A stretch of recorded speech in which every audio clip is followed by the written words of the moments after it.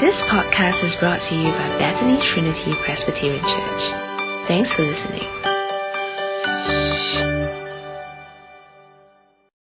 Very good morning to everyone. Once again, it's a privilege to gather with you this morning and to open up God's Word together.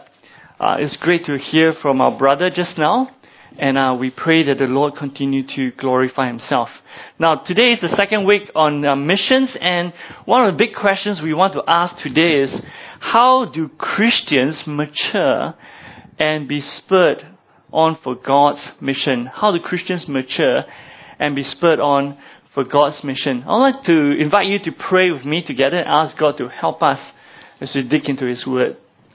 Let's pray. Oh, Father, we thank you this morning that we are encouraged and reminded of how precious the gospel is. Father, we pray this morning as we open up your word, we pray, God, that your Holy Spirit will work in us as He always do. We pray, God, that we will be able to understand what we are reading, and we pray that your Holy Spirit will engage not just our minds but also our hearts. So be with us this morning, we pray. In Jesus' name, amen. Now, brothers and sisters, if you have your Bible, keep it open. You'll be great. I've chosen not to put as many slides of verses there so that you get to read your own Bible. So if you have it open, it's great to follow along. Now, some years ago, I got to know a group of young, lovely Christian leaders in Australia. They were really lovely, but they were discouraged with their church ministries, and they always longed for just a bit more encouragement. They were disheartened by the size of their group. Many of them have cultural struggles. Some grew up in Australia, they're very Aussies. Some grew up overseas and were there, so they have feet on two couches and living in them. And like everyone else, they struggle with issues, they struggle with uncertainties in life, and they long for Christianity to lift them up just a little bit, for the emotions, the spiritual emotions they call it, to be lifted up just a bit on Sunday. They work really hard to up the standard of their praise and worship, which we call our singing. The old leaders try to engage the younger ones to go for music conferences or various conferences.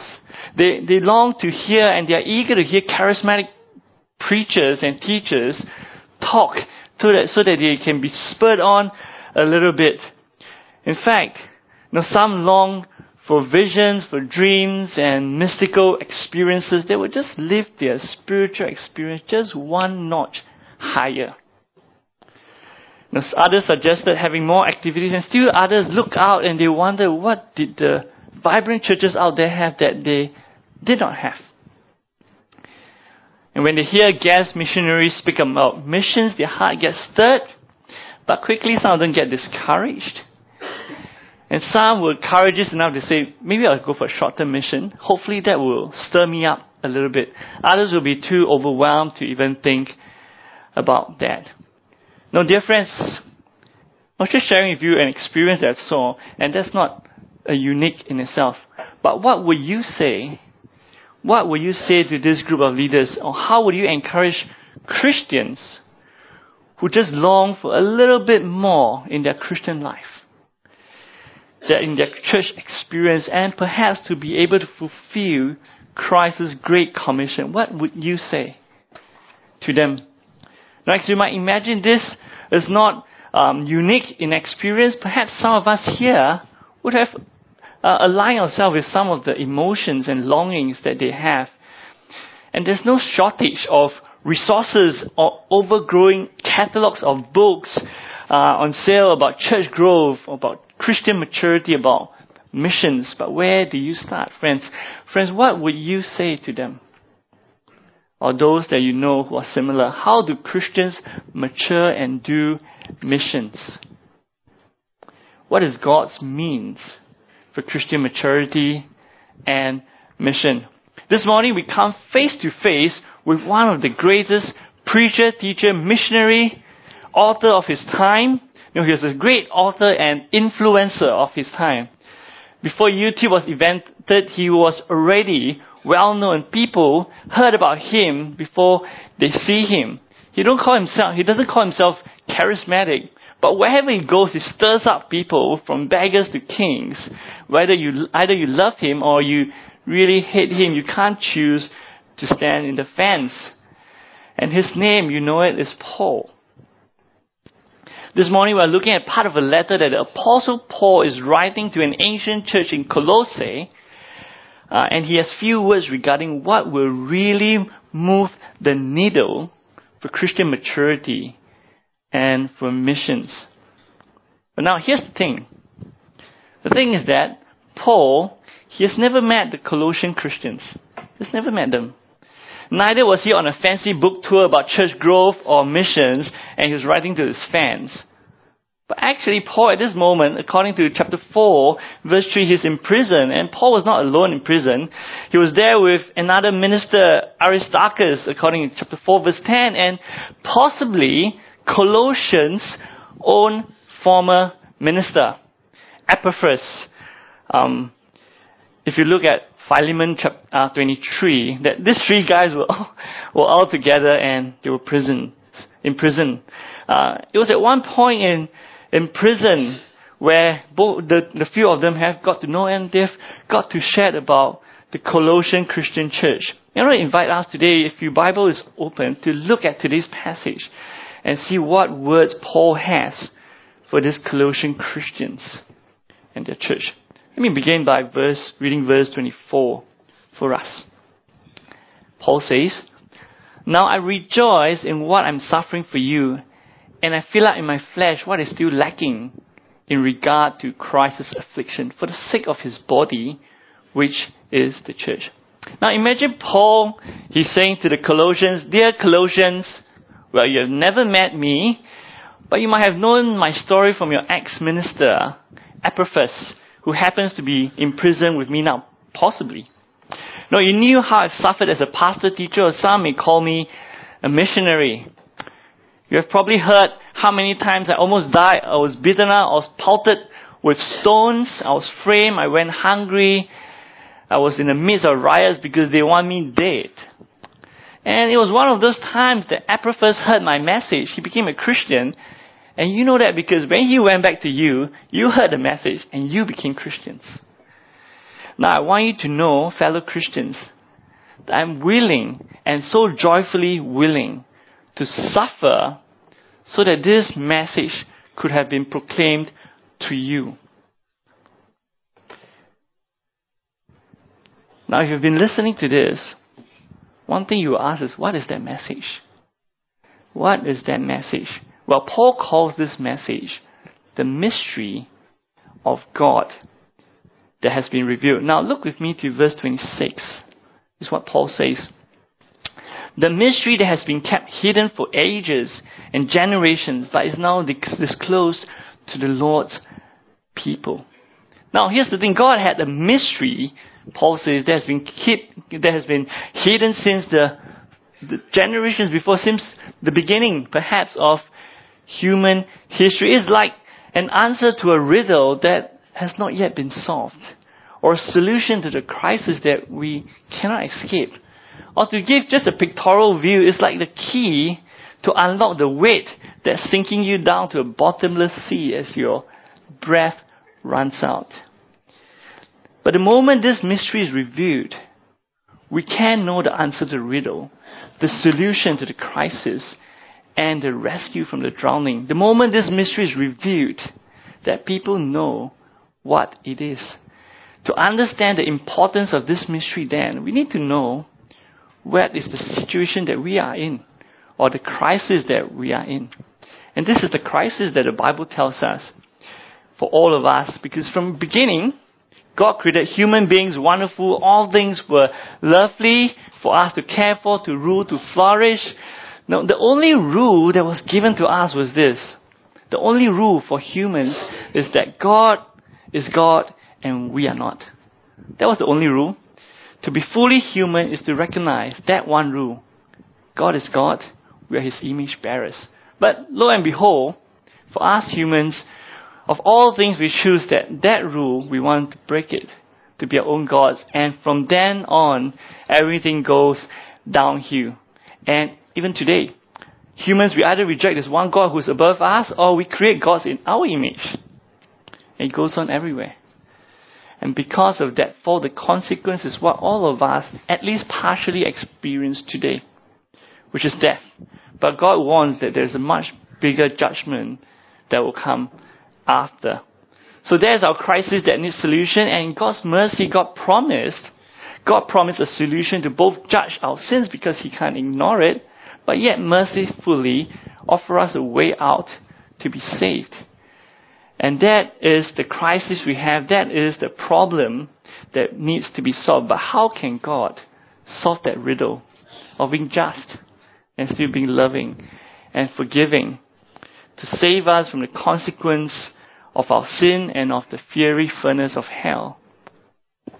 And Paul says here in Colossians that because God has revealed the answer, I will willingly suffer to preach and give this answer to anyone I could, even to you, through Epaphras.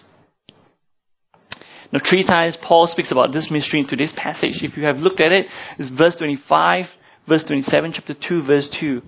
I'll just look at it briefly with us. In verse 25, Paul explains that this mystery is first of all God's word, the word of God. This is what God has revealed.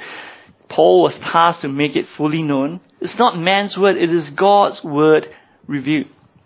That's the mystery. Second, he described this mystery very clearly in verse 27.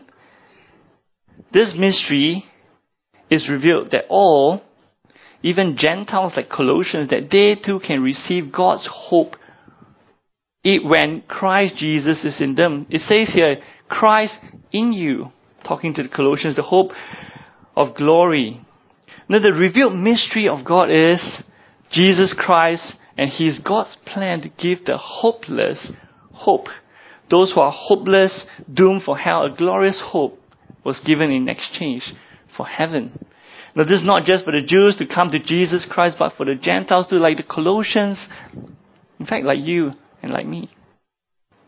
Now what has been impossible in the past for the holy God to live with sinful humans was made possible by the person of Jesus Christ, in which Paul has written just a bit earlier in chapter 1:15 of Colossians, that this Christ is in fact the visible image of the invisible God Himself. The mystery, the riddle, the solution is not a set of rules that people find or a ladder to climb up.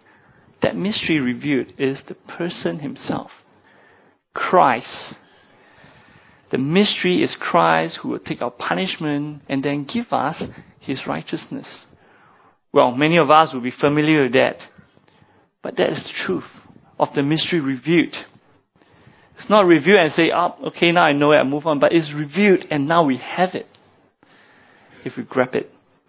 Now, even us Gentiles can be brought back to God so that we no longer face hopelessness, but we are swept into glorious hope in Christ Jesus Himself. And to make the point further, Paul adds, look at chapter 2, verse 2. He says, the mystery of God, namely Christ, in whom are hidden all the treasures of wisdom and knowledge. Now, of all the ink and hard drives or whatever clouds that we have, humans, that we write uncountable blocks, write books or e-books of history, of science, of personal development, self-help books, of all the ink and typewriters and keyboards that we have expended, they are incomparable to the revealed Christ Jesus. Because here's the thing, Paul's right just a little bit earlier in chapter 1, verse 16, he says, because Christ, He's the creator of all things from heaven to earth, all that is visible and invisible. Because He's the creator Himself, that all things were created through Jesus, in fact was for Jesus. And so if you look at today's passage in Colossians 2:2 that I just read for us, that there are actually no additional mysteries outside of Christ, because He's the creator Himself who owns all knowledge and wisdom. There's nothing lacking the moment the mystery is revealed. When Christ is revealed, the mystery of God, that we need to top up anything to become a better Christian, to be a bit more powerful, to be more mature, to have more effects, to be missionaries. There's nothing to add on to it the moment Christ is revealed. And Paul knew that suffering is attached to this message. But he rejoices to suffer if only he could just proclaim that mystery one more time. Imagine being Paul, being stoned and pelted with stones, and you are discouraged. But he says, for the message, I'll do it just one more time. I might be dead the next time around, but just one more time. And there he goes. In a riot at Ephesus, they kicked him out, he almost died. Has to appeal one more time. Just one more time. Because this is God's power. He knows that the great news of Jesus Christ is the very power of God to save and to bring people to Him. The power to forgive, the power to unite us with Christ Himself. The power to save, the power that after saving is able to bring full maturity to all who has come to Him. Look at verse 28 to 29 of chapter 1. He says this, Paul says, He's the one we proclaim, admonishing and teaching everyone with all wisdom, so that we may present everyone fully mature in Christ. And to this end, I strenuously contend with all the energy Christ so powerfully works in me. Now, dear friends, what is God's means for Christian maturity and to spur on missions? What is God's means? It is through proclaiming, admonishing, and teaching the very great news of Jesus Christ, to which the whole Bible points towards. Now, here's the thing. Now, maturity and missions do not come by attending many conferences if the great news of Jesus Christ was not made known there. Christian maturity and missions will not come by studying growth strategies or mission books if the great news of Jesus Christ is not proclaimed. Maturity and missions will not come by increasing church activities if they do not draw us to Christ. Maturity and missions will not come because a sudden truckload of people appears at our doorstep. But when they come in, they hear nothing about the great news of Jesus Christ. In fact, Christian maturity will not come by keeping more laws, by regulations, seeing angels, having visions, having signs, having experiences, if they are mere add-on to the gospel of Jesus Christ. And Christian mission will not come by doing good works overseas if the great news of Jesus Christ remains hidden from people that we serve.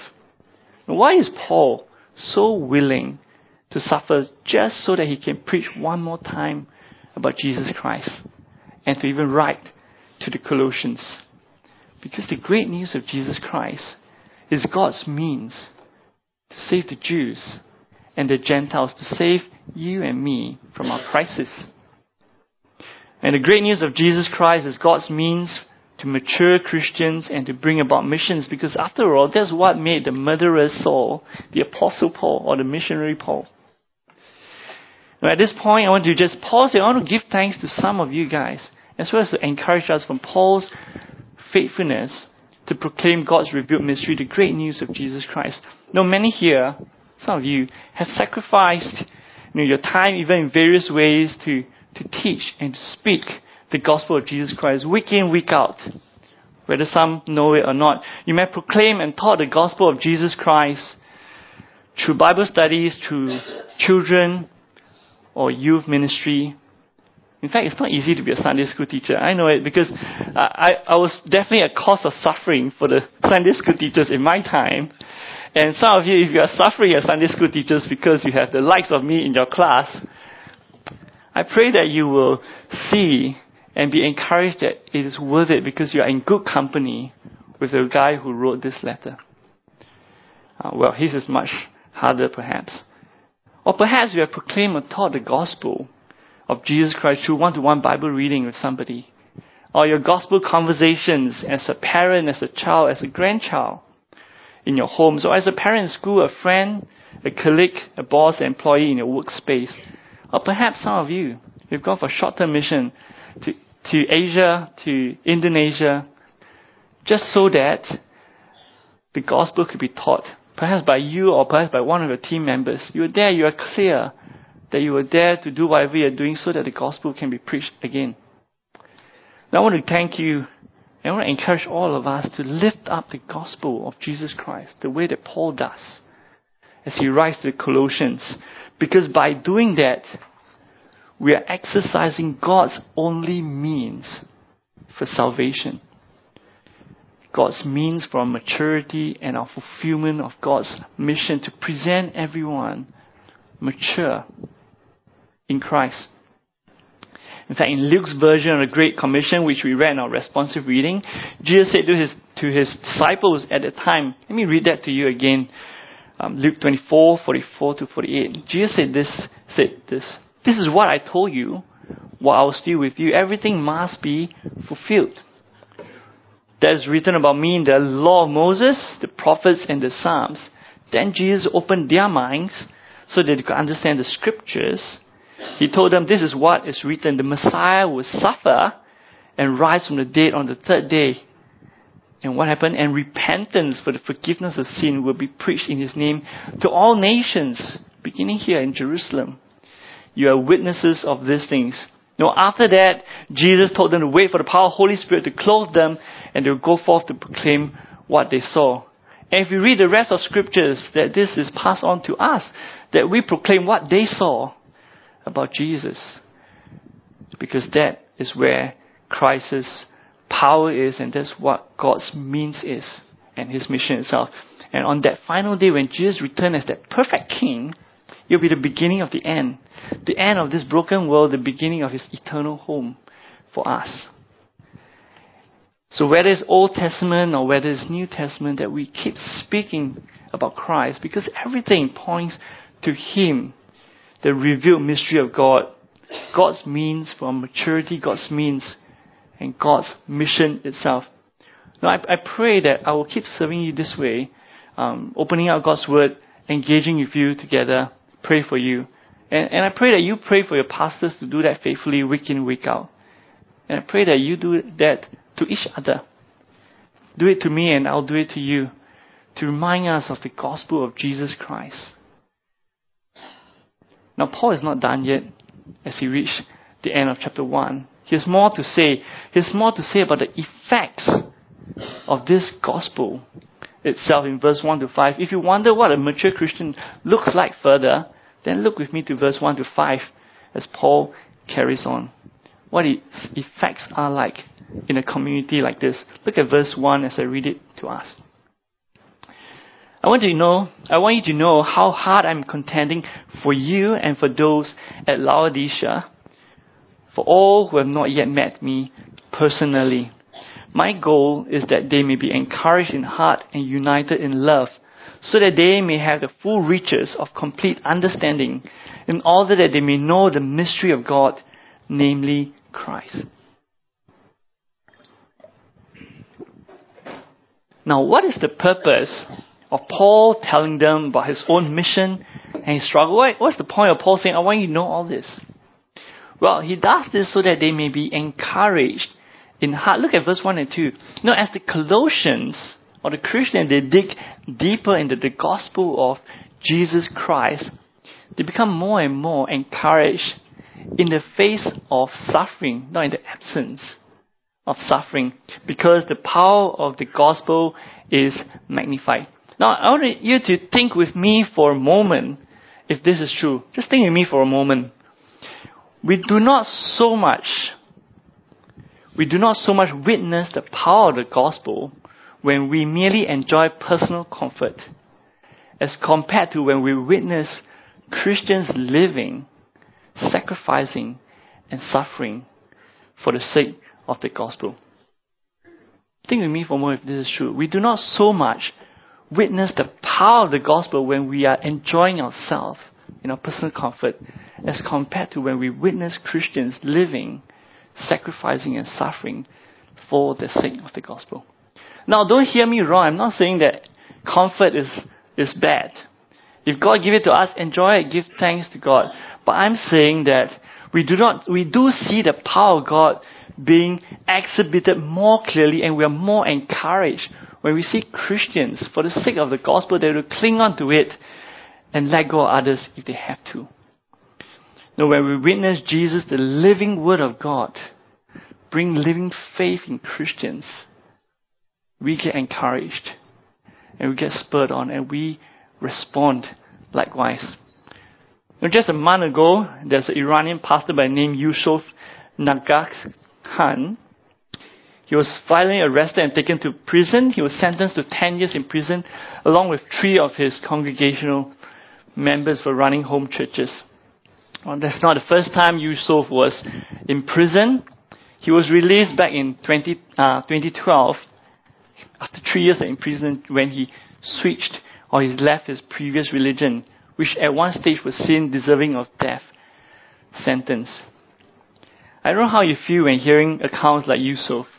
When I read that, it reminds me of my dear friend who is now in Sydney getting ready to go back to his home country where he has converted religion with 2 kids, a pregnant wife, possibly into a similar situation.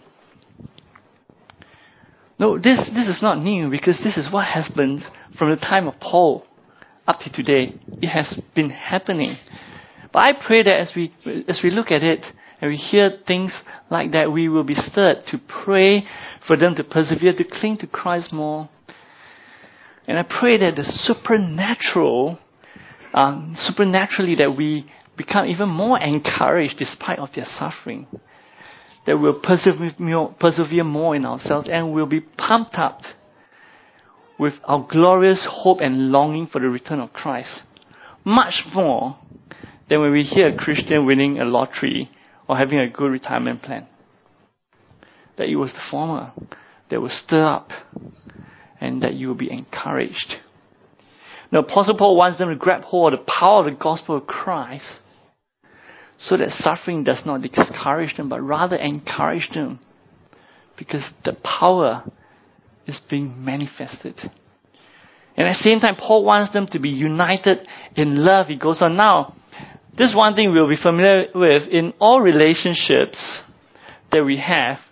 Our fallen nature, we understand it's so easy to be entangled with disunity, with disgruntled, with grumbling, with bitterness. I don't know if you've experienced that before. It can happen at work, it can happen at home, and unfortunately it can happen in church because of our fallenness. And here Paul wants them to grow in maturity to do what is unnatural for sinners. To be united in love, and the means to be united in love is again the gospel of Jesus Christ. For that is the power of the gospel, because the gospel of Jesus Christ is the source that unites what was divided, rebellious sinners, with the most holy God. And in fact, Christ himself unites us to him to make that happen. The way for a church to grow in unity and love is not to use force or to do the guilt game. It never works. To make someone feel guilty and, okay, we should reckon. It never works.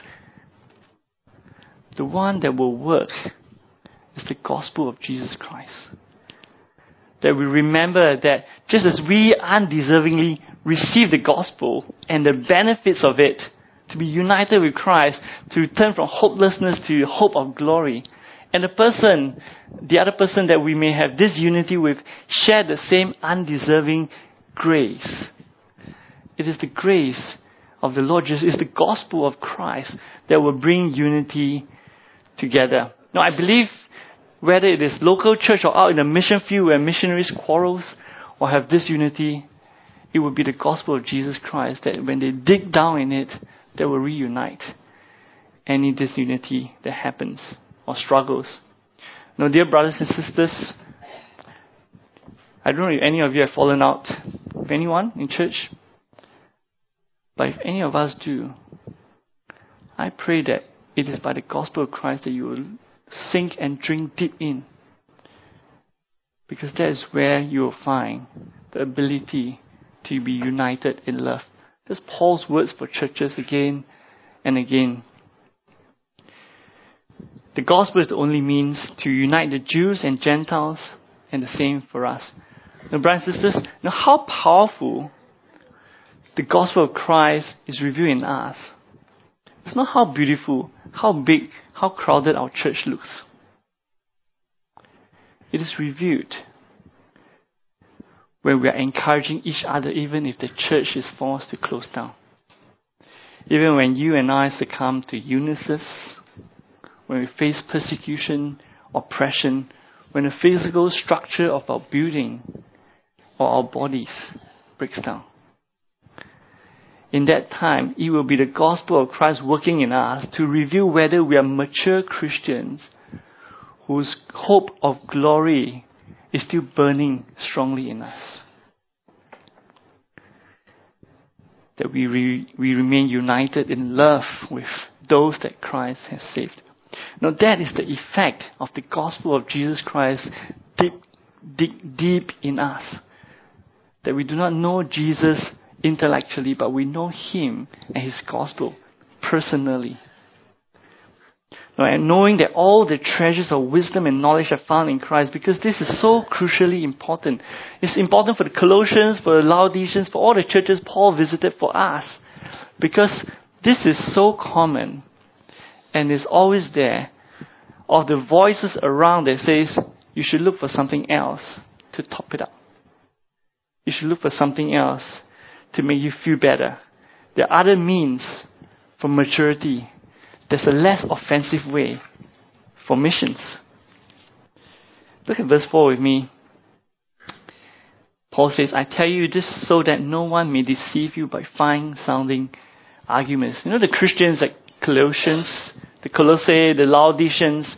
In fact, all the churches Paul has done his time with, they're always facing false teachers, because if you have looked at Acts, you'll see all the deceptive philosophy, the Jewish tradition, elemental spiritual forces, all the physical circumcisions, the law keeping that is mentioned here later in Colossians 2, 8-15. All this happens in the account of Acts. Wherever Paul goes, the moment he leaves, the false teachers just tail along behind him to infiltrate the church and suggest things to add on, and to question the sufficiency of the gospel of Christ. And so Paul wants the church to cling tight to the gospel because it is God's means for salvation, for maturity, and for missions. And here's the important point that we need to take note. Listen to this. What we think of Christ affects everything. What we understood of Christ affects everything. If we are not certain that Christ is sufficient, we'll start looking elsewhere when we are discouraged. We'll start being lured to worldly strategies when things don't go as fast as we like, or other forms of spirituality, and lose risking our faith.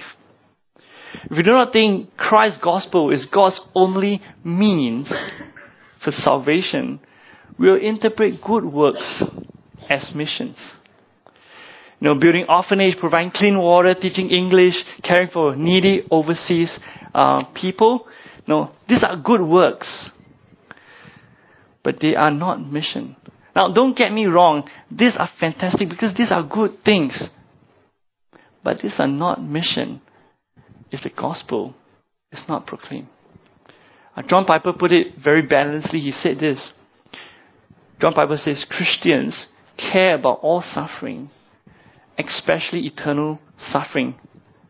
Otherwise, they either have a defective heart for not caring, or they have a flameless hell that they're not going.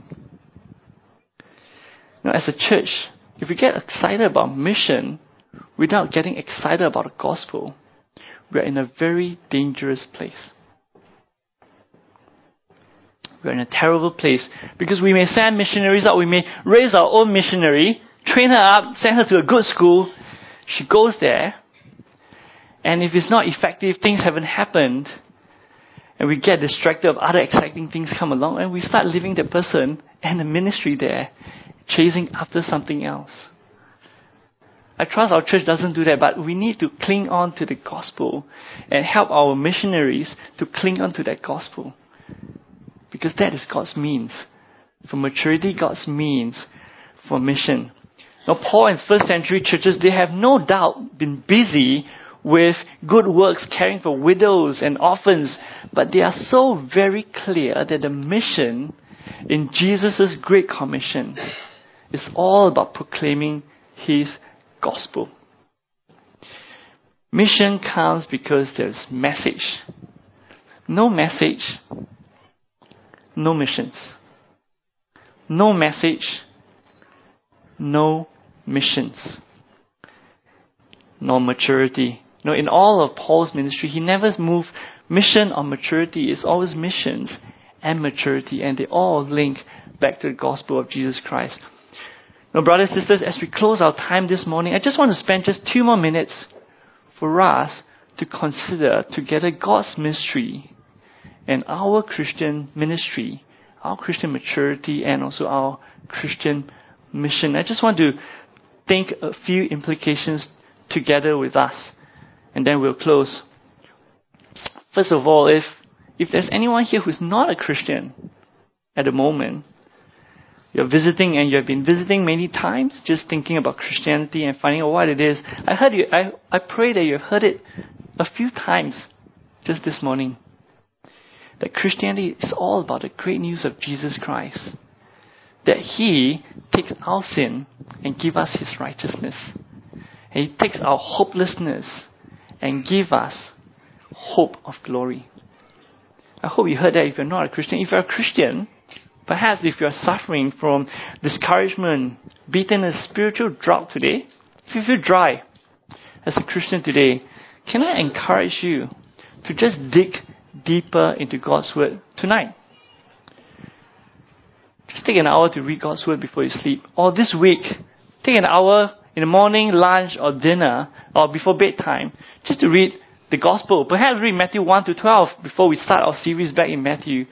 Just have a read of it, because we will not die from a lack of an hour on Netflix, social media, or newspaper. But we'll come alive if we sink deep or drink from the living Word of God. Just for an hour. Just for an hour preparing ourselves before we hear the Gospel in Matthew next week as we come back to it. Or perhaps you're someone who's struggling to even read it. Then I pray, I ask, would you cry out to somebody, say, would you read the Bible with me sometime? Or just pray with me for a while. Do that.